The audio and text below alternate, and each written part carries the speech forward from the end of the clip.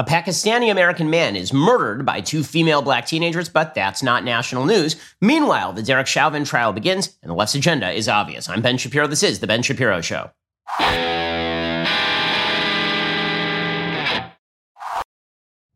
The Ben Shapiro Show is sponsored by ExpressVPN. Your data is your business. Protect it at expressvpn.com/Ben. Well, you may have noticed that the Biden administration is apparently just an ongoing ad for Birch Gold because all they are doing is blowing out the spending. Eventually, that means they're going to have to either increase taxation or they're going to have to blow out the value of the American dollar.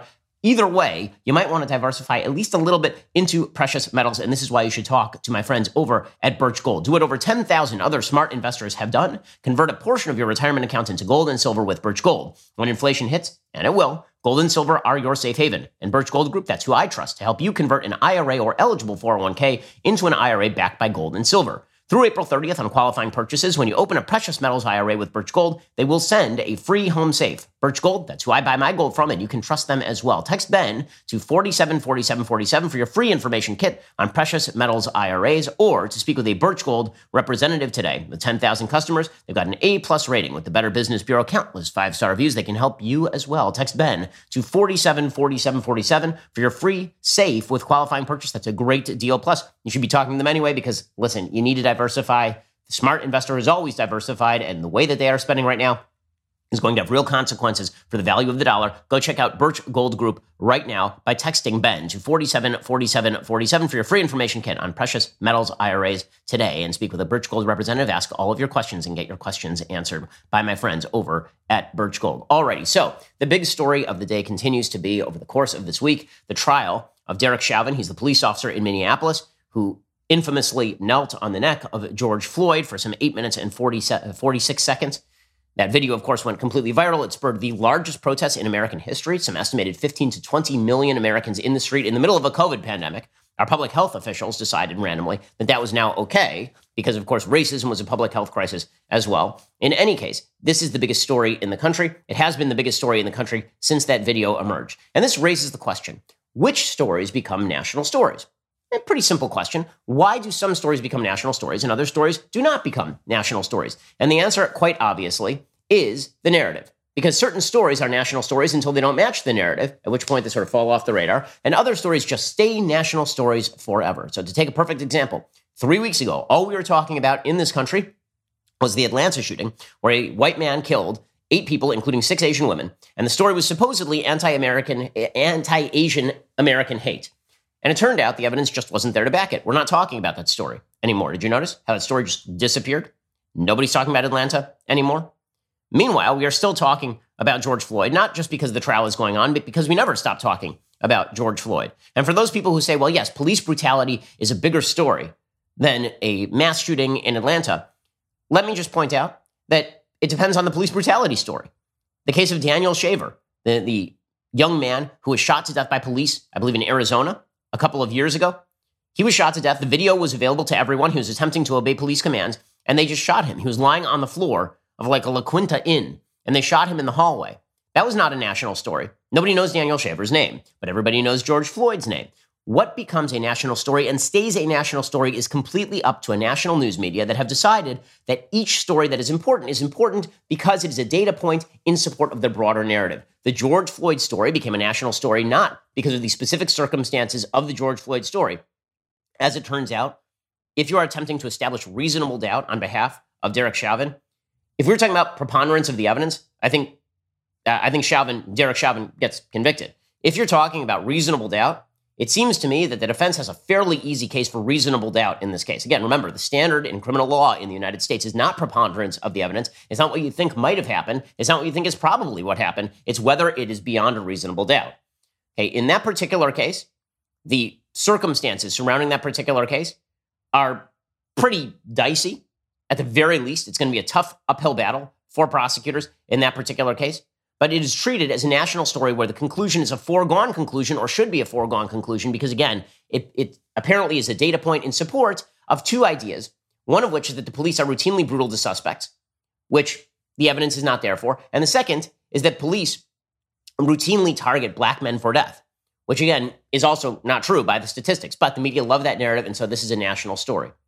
You can tell what the narrative is by what becomes a national story and what is treated as a local crime story. So today's local crime story comes courtesy of Washington, D.C. There is a case. It is a horrific case. The video is now available. It is just horrendous. Of Mohammed Anwar, 66, a Pakistani American. He immigrated to the United States in 2014. According to USA Today, he was assaulted on Tuesday with a taser when two girls attempted to carjack him, according to the Metropolitan Police Department. Graphic video was posted to Twitter. It shows Anwar in a struggle with the suspects who then speed off and crash and flip the car with him hanging onto the side. We actually have the video available. It's tough to watch, so that is your warning. If you don't wish to watch the video, then duck out for the next 25, 30 seconds. Here's what that video sounded like.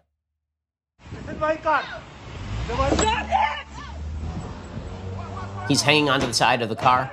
The door crushes him as it hits a lamp post, and then the car continues to speed down the street, and then it flips. You can hear it crash. The car flips. When people arrive there, the two teenage girls are attempting to get their phones. They stole the car, and they are attempting to get their phones. They don't care about the death of the man that they just murdered. They care about their phones. Now, Anwar had been working on an Uber Eats delivery Tuesday when two girls attempted to carjack him, according to a GoFundMe set up by a family member. A 13-year-old and 15-year-old were charged on Wednesday with felony murder and armed carjacking with a taser.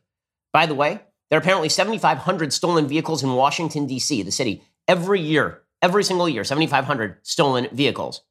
The GoFundMe for Anwar said Anwar was a beloved husband, father, grandfather, uncle, and friend who always provided a smile when you needed one. He leaves behind a family near and far who cherish, love, and miss him dearly.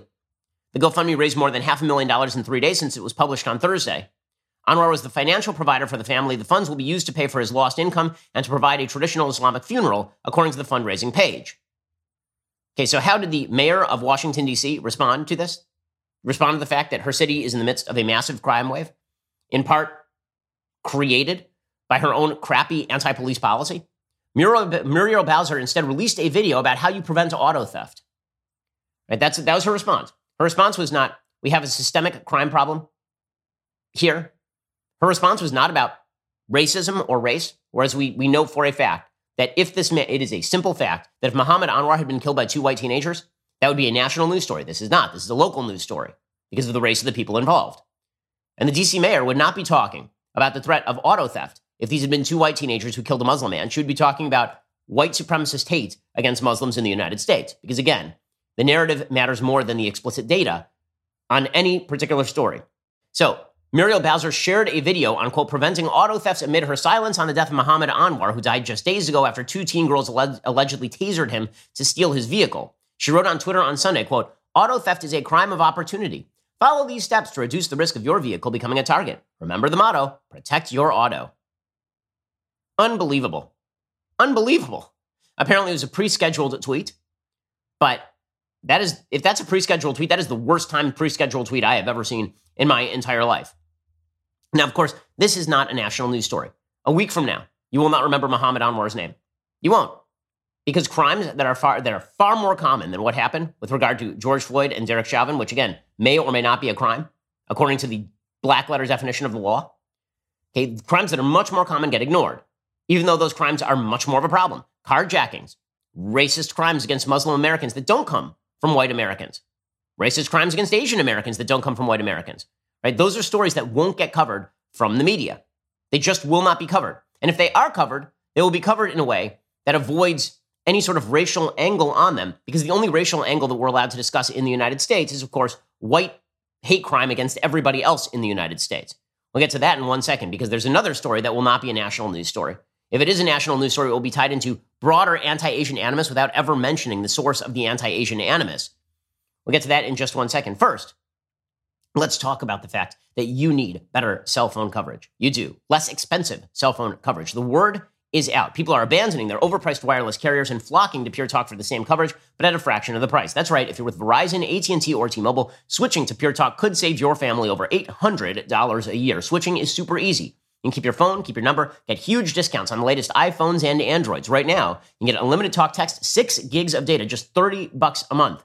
And a lot of phone companies will intentionally try to confuse you. They won't tell you exactly what you're getting for your money, or they will tell you that you need unlimited data You don't need unlimited data. You need unlimited talk, text, and 6 gigs of data for $30 a month. And if you go over on data, Pure Talk USA is not going to charge you for it. So what exactly do you have to lose? The answer, of course, is nothing. You can just lower your bills. There's a reason Pure Talk is the highest rated wireless company by Consumer Affairs. Stop giving your money to overpriced wireless carriers and start saving money today. From your cell phone, dial pound 250, say Ben Shapiro. You will save 50% off your very first month. That is pound 250, say Ben Shapiro. Pure Talk is simply smarter wireless. Go check them out right now and get started. Okay, other stories that are not going to be national news stories for more than about 5 seconds here.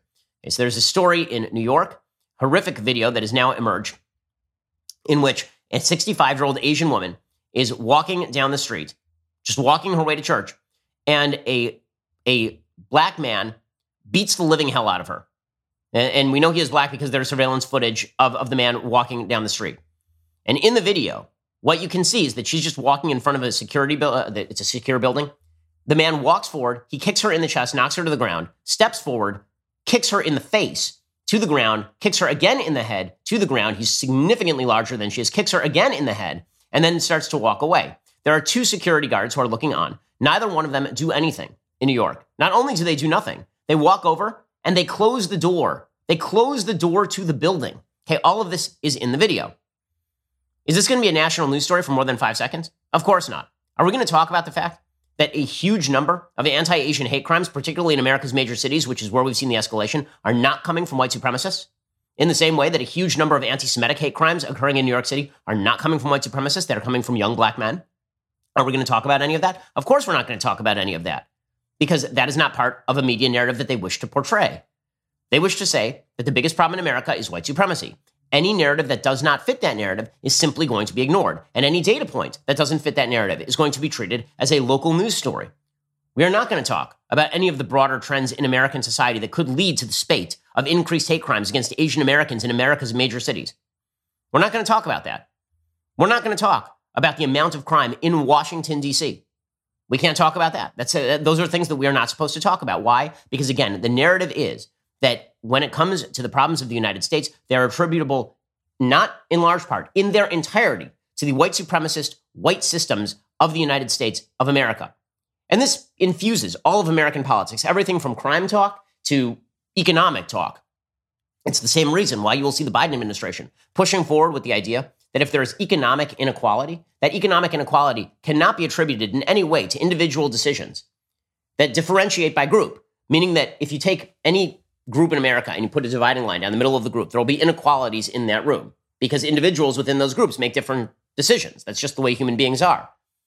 Instead, what the Biden administration says is that any sort of group inequality must be attributable to the whiteness of the system, right? It's inequitable. This is why the Biden administration will continue to use racial gaps in income as an excuse to cram down a sort of redistributionist economic system. And they'll simply ignore stats that don't actually fit that line. So, for example, the most important chart of the last couple of weeks minimum is a chart that was put out by, I believe, the American Enterprise Institute.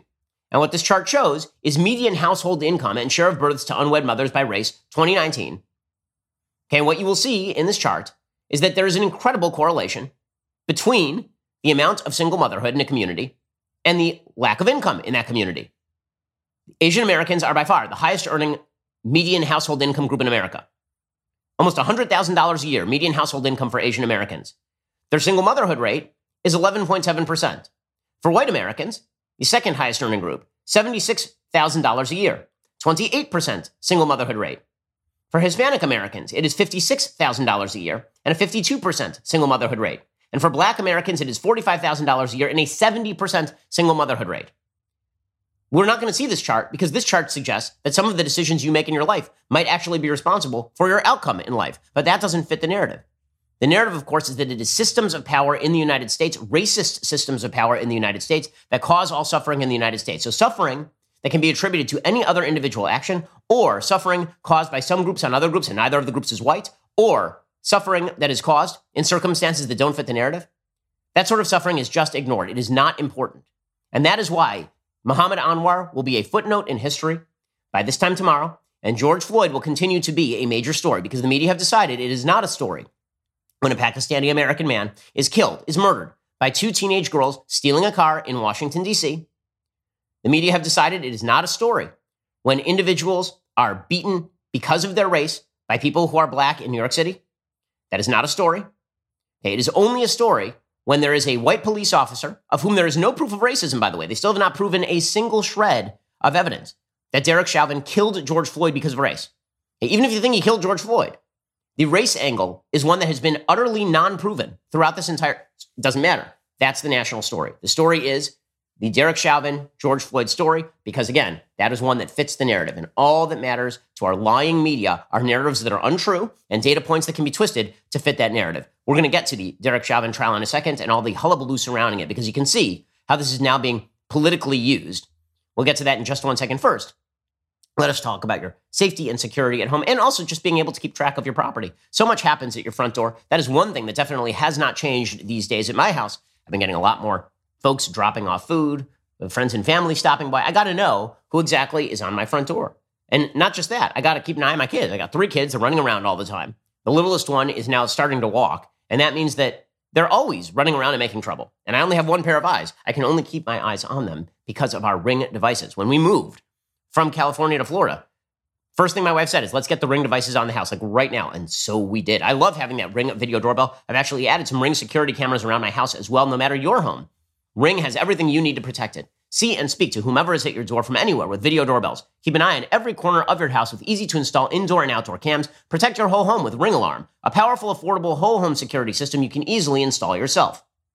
Right now, get a special offer on the Ring Welcome Kit at ring.com/Ben. It comes with Ring's Video Doorbell 3 and the Chime Pro. It is the perfect way to upgrade your front door and start your Ring experience. Head on over to ring.com/Ben. That is, again, ring.com/Ben. Okay, so now we get to the actual story of the day, the one the media would love to cover, and that, of course, is the Derek Chauvin trial. Now, understand, the reason they're covering this trial is because they hope that it promotes a narrative. The narrative is one of two things. One, that if Derek Chauvin is convicted, that's because America's police ought to be convicted. And if Derek Chauvin isn't convicted, it's because America's racist.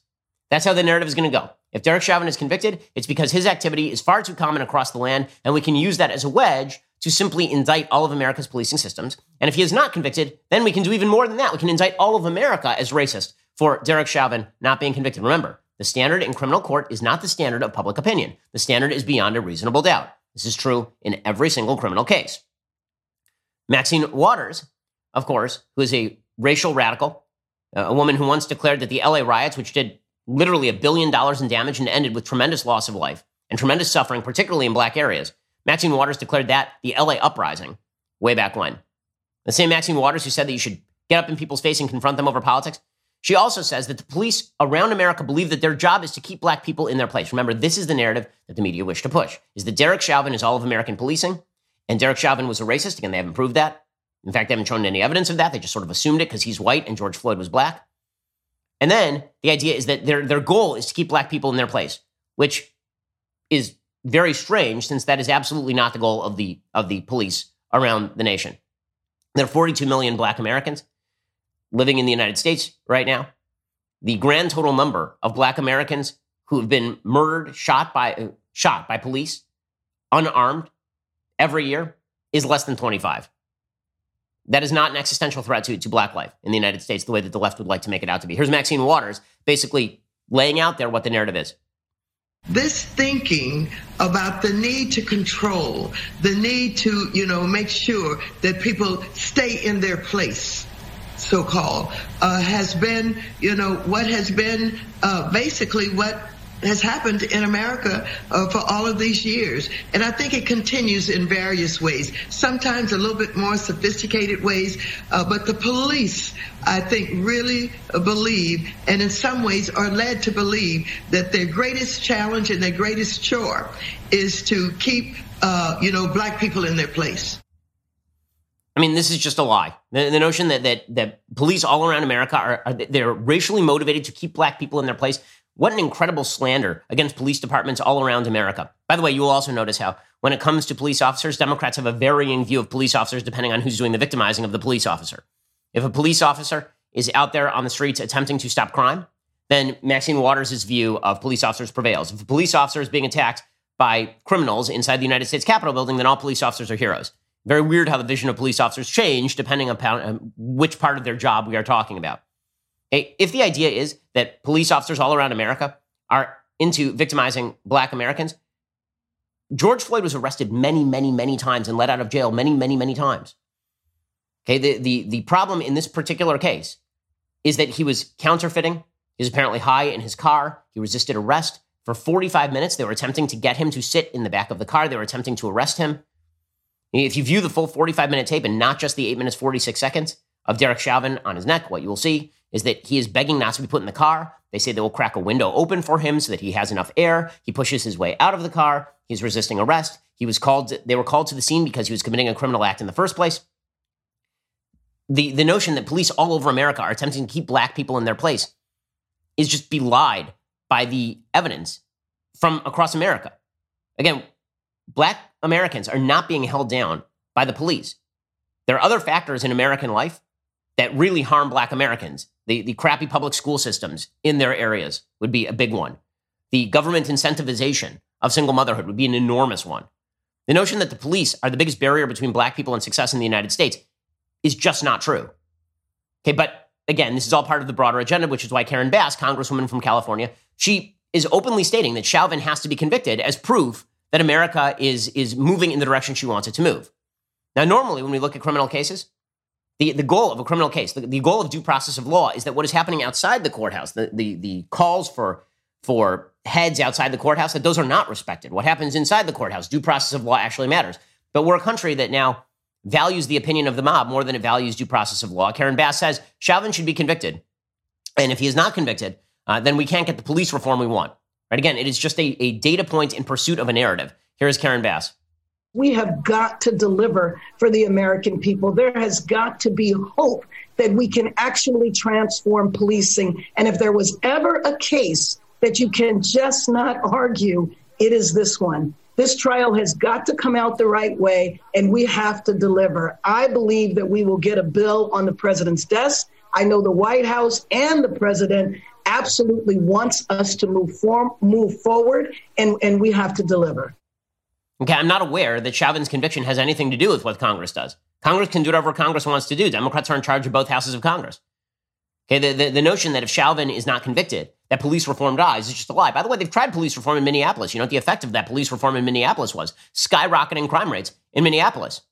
According to the New York Times, the sacred intersection, sacred, okay, like hallowed, like somebody who's made a saint. The sacred intersection where George Floyd died beneath the knee of a police officer has seen such an increase in violence that food delivery drivers are afraid to venture there. There have been gun battles with bloody shooting victims dragged to ambulances because of barricades keeping the police and emergency vehicles away. Having no police, this is the experiment right here, said P.J. Hill, a leader of Worldwide Outreach for Christ, a church that has been on that corner in Minneapolis for almost 40 years. This is their one-block experiment. And you know what it turns out? It turns out that when you get rid of the cops, you know what happens? Crime increases. Weird. That doesn't back the narrative. The narrative is that the cops are the threat to black life. It turns out that as soon as the cop leaves, people are shooting people. Turns out people are victimizing people. At the same intersection, the sacred intersection where George Floyd died beneath the knee of Derek Chauvin. I mean, technically speaking, he actually died after that, but where Derek Chauvin's intervening act allegedly caused the death of George Floyd. The narrative doesn't back, the data doesn't back the narrative. That doesn't matter, so we ignore the data. Okay, now we get to the actual Derek Chauvin trial. Okay, so again, it's all the narrative surrounding the trial that the media are very into. It's not the actual facts of the trial that matter. In reality, it is very, very difficult to achieve a confession beyond, to achieve a conviction beyond a reasonable doubt in this particular case. The nature of the charges makes it very difficult. Okay, the reason that makes it very difficult is because there are several charges that have been brought against Chauvin. We've explained this on the program before. There's third degree. Third degree murder does not really apply in this case. Third degree murder is a case where you are threatening murder to, it's what's called depraved heart murder, where you don't care that somebody is going to die, but it has to be directed at a random victim. Okay, it can't be that you targeted X and you didn't care about X and that person died. It has to be like you take a brick and you throw it off of the top of a freeway intersection, off of an overhang, and then you hit a car, right? That would be depraved heart murder. You don't care who it is you kill. You're targeting just kind of generally humanity at large. You shoot a gun into a crowd, right? That would be depraved heart murder. So third degree really does not apply in this case. It doesn't fulfill the elements. Second degree murder is the one that they're really attempting to go for here. Second degree murder is felony murder. So the idea is that if you commit a felony and in the process of committing that felony, somebody dies, you are now responsible for murder. So for example, you go and you rob a bank with a gun, right? That's a felony. And in the process of that felony, you shoot somebody accidentally. The gun goes off and you kill somebody. That's called felony murder. The reason that's felony murder is because it was a part of a crime that you were already committing. So what they actually have to prove is that it was a felony not for Chauvin to kill George Floyd, because that's in doubt. I mean, it's going to be they're not charging first degree, which would assume that Chauvin actually meant to kill George Floyd. It's pretty obvious that Chauvin did not mean to kill George Floyd. I mean, from the tape, the best you can say is that he was indifferent to the fate of George Floyd from the tape. Okay, but you can't make the case that he intended to kill. That would be the first degree. They're not even charging first degree. So they're charging second and third degree. The court reinstated the third degree charge, even though the third degree charge doesn't really seem to apply in this particular case. Yes, that's right. And so the second degree charge, which is the felony murder charge here. So I'm sorry, the third degree charge is the felony murder charge. The second degree charge would be the depraved heart murder. Okay, they reinstated the depraved heart murder. It doesn't really apply. Third degree murder is the felony murder charge. The problem with felony murder is that you have to prove that he intended to commit a felony. Intent is still an element of the crime. Right? If this was just negligence, then you're talking about maybe manslaughter. And even there, the elements there are kind of dicey. And I'm not the only one who's saying this. I mean, this has been pretty well known here for a while. Barbara McQuaid wrote in May of 2020 in the Daily Beast that it's going to be very difficult to convict Chauvin. She said to convict Chauvin of third-degree murder, the prosecutor will have to prove that he acted with depraved mind without regard for human life. For second-degree manslaughter, the prosecutor will have to prove that Chauvin acted with gross negligence. These are the same standards that apply in every case of third-degree murder or manslaughter under Minneapolis law. What's different when the defendant is a police officer is that he may use a public authority defense. That means the state has the burden of proving the force used was not justified. A jury would be instructed to conclude that the force was not justified. It must find that Chauvin created an unreasonable risk of death or great bodily harm. So in other words, he would have had to know that Floyd was dying under his knee, and he didn't care. Okay, that's kind of difficult, beyond a reasonable doubt at the very least, because there were intervening factors that Chauvin was not aware of, namely that George Floyd had a serious heart problem and that he was full of fentanyl. Right? This is why the medical autopsies are going to be a major issue in this particular case. This is why when you see people on the TV who are telling you that this case is a foregone conclusion and that conviction is inevitable, and that if it is not happening, if it's not a conviction, then that is because of the racism of the American system, that's because they're lying to you. Okay, this case could go either way, and there's decent cause to believe it could go either way or should go either way. But beyond a reasonable doubt is certainly not a foregone conclusion based on the evidence in this particular case. In addition to the reasonableness requirement, writes Barbara McQuaid over at the Daily Beast, the federal offense also requires a showing of willfulness. To prove willfulness, the prosecutor must show the officer had a specific intent to do precisely what the law forbids, not just a bad purpose. A jury would be instructed it is not enough that an officer's force was excessive or unjustified, or that he intended to harm or to frighten the suspect. It's not enough to show that death was accidental, negligent, or reckless. It's not enough to show that death was caused by a mistake, panic, or bad judgment. Instead, prosecutors must prove the officer knew what he was doing was illegal and chose to do it anyway. Right? So it's not just that in order to prove the felony murder, he has to show that he knew that kneeling on Floyd's neck that way was illegal, that he was committing a crime. And he ignored that in order to commit the crime because he hated Floyd that much or because he didn't care about Floyd that much. That's very difficult. That's particularly difficult because the Minneapolis Police Department actually instructs people to use exactly this kind of hold on suspects who are resisting arrest, which Floyd was. They tried to put him in the car. He pushed his way out of the car. He said he would rather be outside the car than be in the car. So this is a very, very difficult case for prosecutors. And the fact that the media have turned it into a not difficult case is because the media are ignorant about the law or they don't care about the law, which is probably the more likely scenario in this particular case.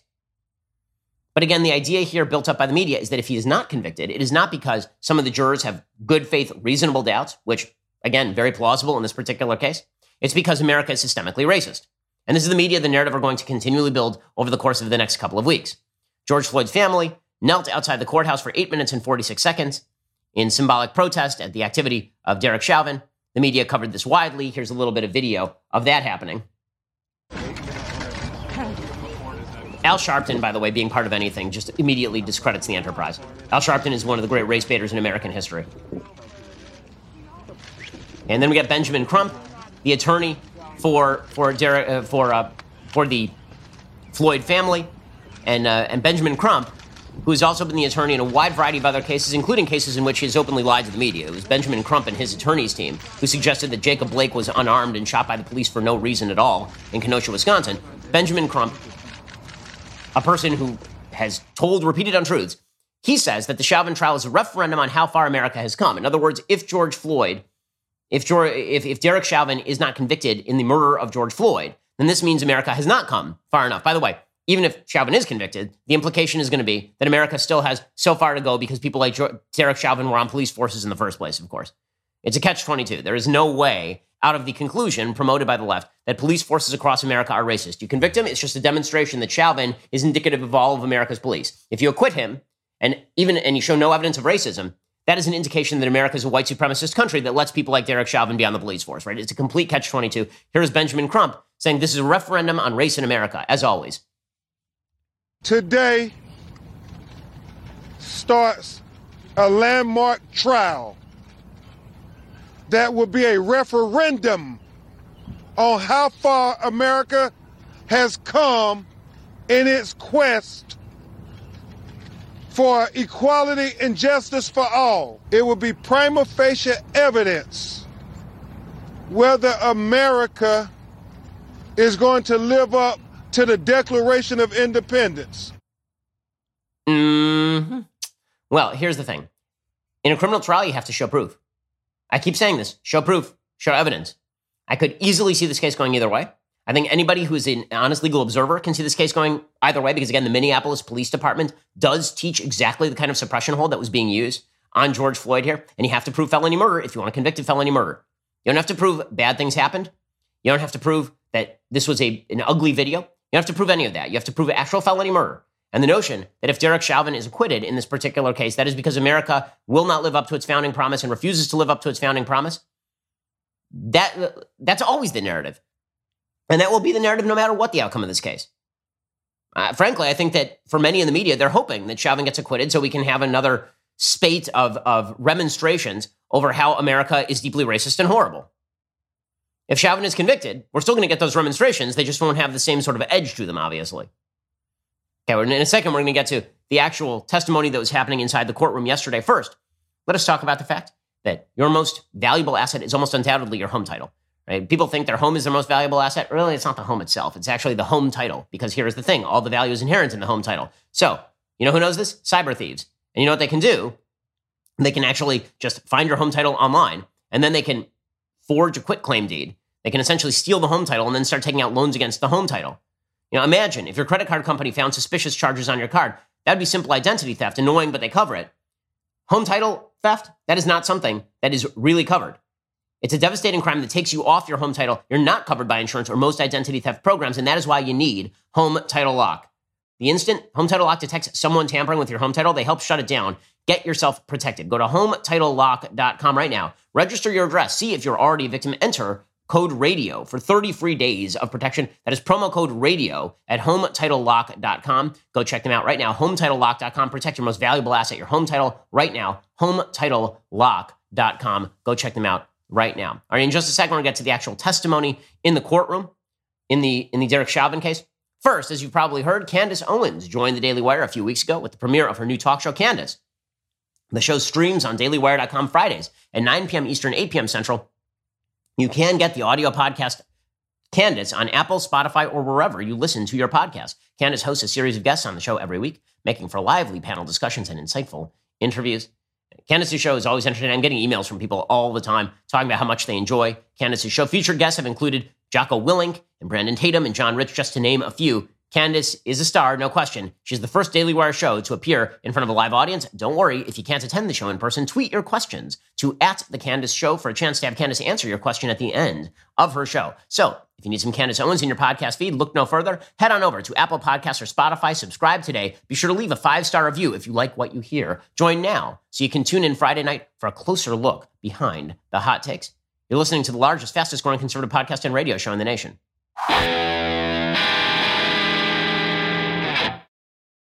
All right, so let's get to the actual testimony and the lawyers' cases in the Derek Chauvin trial. So the special prosecutor in this case makes the case that Chauvin betrayed his badge, that he acted in a way that was violative of Minneapolis police policy. It's going to be a bit of an uphill climb there for the prosecutor, to be frank, because, again, Minneapolis police policy does allow the use of exactly the sort of hold that Chauvin was using on George Floyd in those particular circumstances, which is why Minneapolis changed the procedure after the George Floyd case. Here's a little bit of the special prosecutor talking about the case. You will learn that on May 25th of 2020, Mr. Derek Chauvin betrayed this badge when he used excessive and unreasonable force upon the body of Mr. George Floyd. That he put his knees upon his neck and his back, grinding and crushing him until the very breath, no, ladies and gentlemen, until the very life were squeezed out of him. Okay, so one of the witnesses that was called to this effect was a man who was there. His name was Donald Williams, who's one of the witnesses. And frankly, I'm kind of amazed that the judge allowed this sort of testimony because it really is pretty prejudicial. But the testimony that this guy gave was based on his extensive experience as an MMA fighter, which again does not make him a doctor. It does not make him a person who's an expert in medical autopsy. Basically, he was allowed to give his quote-unquote expert testimony as an MMA fighter as to the kind of hold that Derek Chauvin was using. And of course, he used the most colorful language and described the kind of hold that Chauvin was using. He called it a blood choke. Now, normally, there is an air choke and a blood choke, okay? When you're actually talking about MMA language, an air choke is where you're actually cutting off the trachea and somebody can't breathe. Okay, there was no damage done to George Floyd's trachea in any of the autopsies. A blood choke is usually just a sort of suppression hold, right? What that usually is meant to deprive oxygen to the brain long enough to suppress the person. Right? I've had this done to me. This happens to you anytime you spar with anybody in MMA. It is unpleasant. It generally doesn't kill you. It's considered much, much safer than an air choke, for example. An air choke can absolutely kill you. A blood choke typically is meant to knock you out, and it's used frequently by police officers, by MMA fighters, etc. So here was the witness, Donald Williams, who talked about how this was a quote-unquote blood choke or a kill choke is what he called it. And of course, for people who are not familiar with any of the language, that sounds like significantly worse than, for example, an air choke, because blood sounds worse than air. But here is Williams testifying. The neck was diagonal across the throat, which on a blood choke, you would tack the side of the neck, and which you're in a Kimura or side chokes or things like that. You want to tack the side of the neck to cut the circulation of the breathing from your person. And then to get the choke tighter, you hit different shimmies, which I felt the officer on top was shimmying to actually get the final choke in while he was on top to get the kill choke, because a side choke or a blood choke can ultimately turn into death, and that's what we've seen here. Okay, well, here's the thing. In MMA, you don't kill people. Okay, the reality is that a suppression hold, a quote-unquote blood choke, is not designed to kill people. Again, there's a reason that many police departments have allowed suppression chokes. The suppression holds is what they're typically called. The reason they allow that is because it is a lot safer for the person they're attempting to suppress than anything like an air choke, for example. So again, what they have to prove here is a felony. They have to prove that Chauvin intended to commit a felony. He intended to use excessive force against George Floyd, sufficient that it ended with the death of George Floyd. So they have to prove two things. One, that he committed a felony, and two, that it was that action that led to the death of George Floyd and not any of the intervening factors. Because remember, if it was an intervening non-known factor to Derek Chauvin, it's very difficult to claim that he should have known that what he was doing was going to lead to the death of George Floyd in any way. And the autopsies tend to show that Floyd was chock full of fentanyl, that he had a serious heart problem. George Floyd was a large man he was a very big guy, and he was actively resisting arrest up till the point where he was on the ground and Chauvin was on him. This sort of testimony is, having him use these sorts of terms, being a non-medical expert, is definitely an interesting move by the judge. I'm frankly a little bit surprised that the judge allowed this sort of thing to go through, but I guess I shouldn't be that surprised because the judge did allow the reinstatement of a charge that clearly does not apply, second-degree murder. That is the depraved heart murder that clearly does not apply by black-letter law. So we'll see how this thing progresses. We'll continue to update you on the case. Again, the reason it is a national case is because of two things. One, the idea that white police officers are routinely doing this sort of stuff, brutality to black suspects. That has yet to be proved. And two, that this was a racially driven act in the first place. Again, that has yet to be proved. But the narrative matters a lot more than the actual circumstances of the case. And narrative always matters more than the circumstances of the case, as it turns out. You can say pretty much anything so long as you are a backer of the left-wing narrative. Now, shifting topics a little bit, this is what you see. Heidi Heitkamp, the former senator from North Dakota, she was on Bill Maher's show over the weekend, and she just called Gina Carano a Nazi. Like, for no reason at all. Just called her a Nazi. Because this is the way racial discourse in America works. If you are on the left side of the aisle, you can say literally anything because the only problem in America is white supremacy, and thus anybody who you don't like is a white supremacist. And you don't need any evidence of that proposition. And in fact, when informed that you're wrong about it, you just double down. That's what Heidi Heitkamp did over the weekend. Who was the woman in the Mandalorian? What did she do? She liked something? Or... She was a Nazi. Oh, that's different, right? I'm thinking of somebody else. Well, she's not a Nazi. She's a white. She's See, look at that. You're calling her.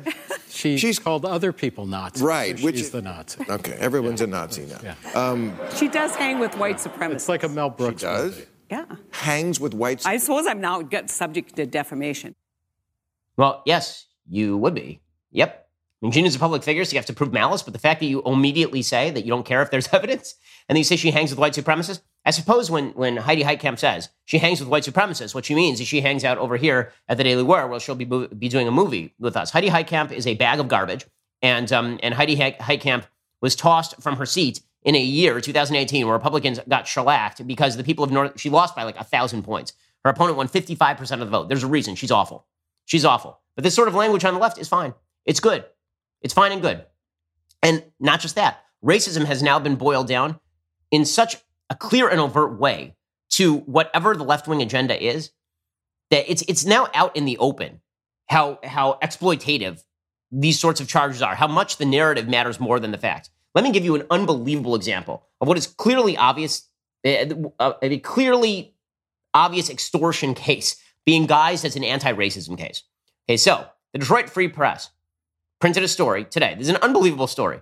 Full-page ad blasts GM CEO Mary Barra as racist. Leaders of several major black-owned media companies, including Byron Allen and Ice Cube, are accusing General Motors CEO Mary Barra of being a racist for what they described as her refusal to meet with them. They're asking for an hour-long Zoom meeting with her, or in the alternative, her resignation. That's according to a full-page ad on page 3A in Sunday's Detroit Free Press, accusing Barra of refusing to meet with them, quote, consistently over time and after multiple requests. So Mary Barra wouldn't meet with them. Why wouldn't she meet with them? She wouldn't meet with them because what did they want? They wanted her to sign millions of dollars over to them. The ad is signed by the heads of 7 black-owned media companies, including rapper and actor Ice Cube, who co-founded pro basketball league Big 3 TV and film production company Cube Vision and Contract with Black America, which he started with the goal of initiating dialogues about racism. Oh, was that the goal? Also signing the ad is native Detroiter Byron Allen, head of Allen Media Group, and former NBA player Ulysses Jr. Bridgman, who bought Ebony Media last year after bidding $14 million for it in U.S. bankruptcy court. In response to the ad, GM said it aspires to be the most inclusive company in the world, and that includes how it allocates its advertising expenditures. We have increased our planned spending with both diverse-owned and diverse-dedicated media across our family of brands, said GM spokesman Pat Morrissey in an email. The black-owned media group wants GM to allocate at least 5% of its ad budget to black-owned media companies, said Allen in an interview with the Free Press on Sunday. The ad says less than 0.5% goes to media companies owned by African Americans. Allen said the group could recommend 14% of the budget be spent on advertising with black-owned media companies. That would be economic parity. We're not even asking for parity, we're asking for inclusion. Allen said the men who signed the ad have known each other for years, and they've been reaching out to Barra asking for a meeting to win more of GM's advertising. But Barra does not respond. So just to get this straight, this is a group of black-owned media companies who are asking for a meeting with GM's CEO so they can attempt to force her into spending her money on them. And then if she says no, she's a racist. That's just extortion. Okay, that is just a soft form of extortion. If you go to somebody and you're like, here's the deal. You're going to meet with me. And not only are you going to meet with me, you're then going to give me all the money in your wallet. And if you don't give me all the money in your wallet, I'm going to go to the press and I'm going to call you a racist and your entire company racist and try and take down your stock price. That's extortion, gang. But apparently racism has now been boiled down to anything that people of a particular left-wing bent do not like. If Heidi Heitkamp doesn't like you, you're a Nazi. If a black-owned media group doesn't get paid by you, you're a racist. Allen said, if you say status quo is okay, that's wrong. That is racism. The status quo is racism. Let me be clear. That is racism. But if you get to the table and you lean in to effectuate change, I love all of the newfangled synergistic terminology, then you are showing the world who you really are. This is an opportunity. The numbers will never lie. You're either doing business with black-owned media or you're not in a fair and equitable way. Now, fair and equitable means give us a check. Give us a check. And we're going to distribute those checks by racial subgroup. Fan-frickin-tastic. So apparently GM is now racist because they don't abide by the full agenda of a group that is attempting to essentially extort money out of them. Amazing. Meanwhile, if you even defend people for not being racist, you'll get ousted. Sharon Osbourne, finally the other shoe dropped, and she has been forced off the show. She's been forced off a talk show that she has been co-hosting for 11 years after defending Piers Morgan and saying that he wasn't a racist. So she's been thrown off the talk. The network announced on Friday Osbourne had decided to quit, saying their internal investigation found Osbourne's actions, quote, did not align with our values, which is mush mouth for people inside the brass were angry that she wasn't woke enough. The events of the March 10th broadcast were upsetting to everyone involved, including the audience watching us at home. As part of our review, we concluded that Sharon's behavior toward her co-host during the March 10th episode did not align with our values for a respectful workplace.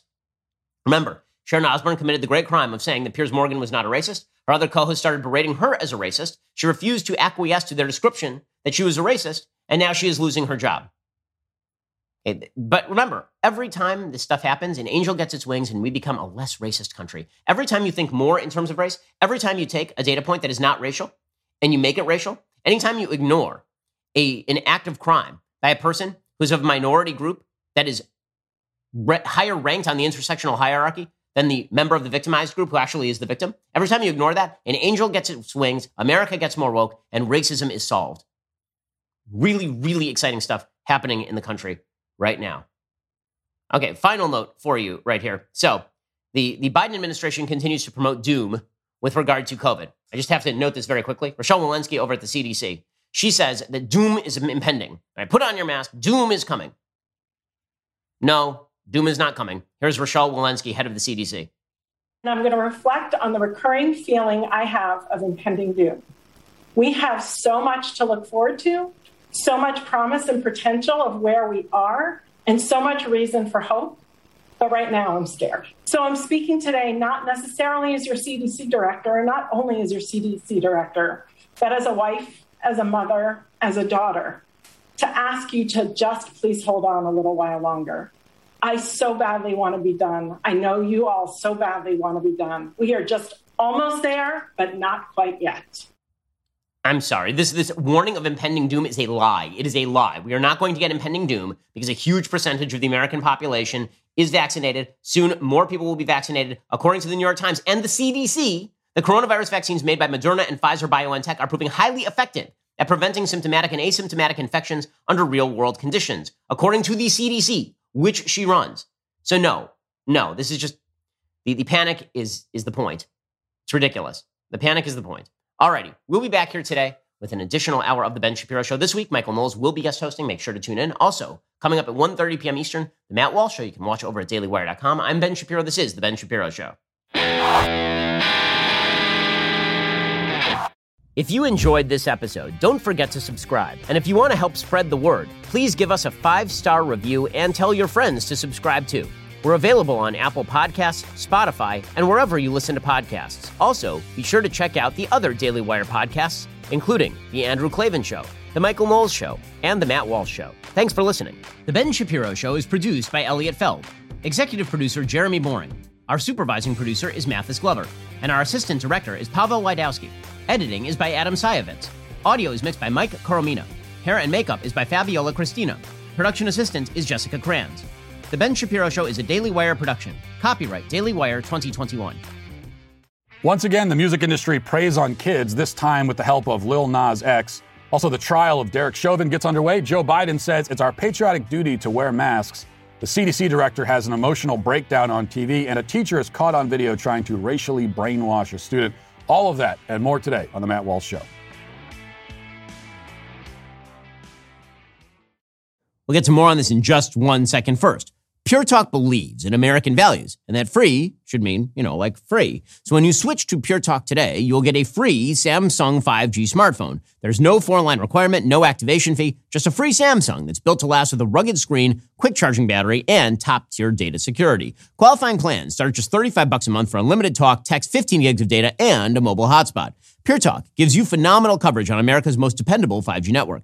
It's the same coverage you know and love, but for half the price of the other guys. The average family saves almost $1,000 a year. So, I challenge you to choose a company that actually doesn't hate your guts and shares your values. Let Pure Talk's expert U.S. customer service team help you make the switch today. Go to puretalk.com/Shapiro to claim your eligibility for your free brand new Samsung 5G smartphone and start saving on wireless today. Again, go to puretalk.com/Shapiro to switch to my cell phone company. I've been using them for years. They're fantastic. You'll love them as well. Go to puretalk.com/Shapiro and claim your eligibility on that free brand new Samsung 5G smartphone. Start saving.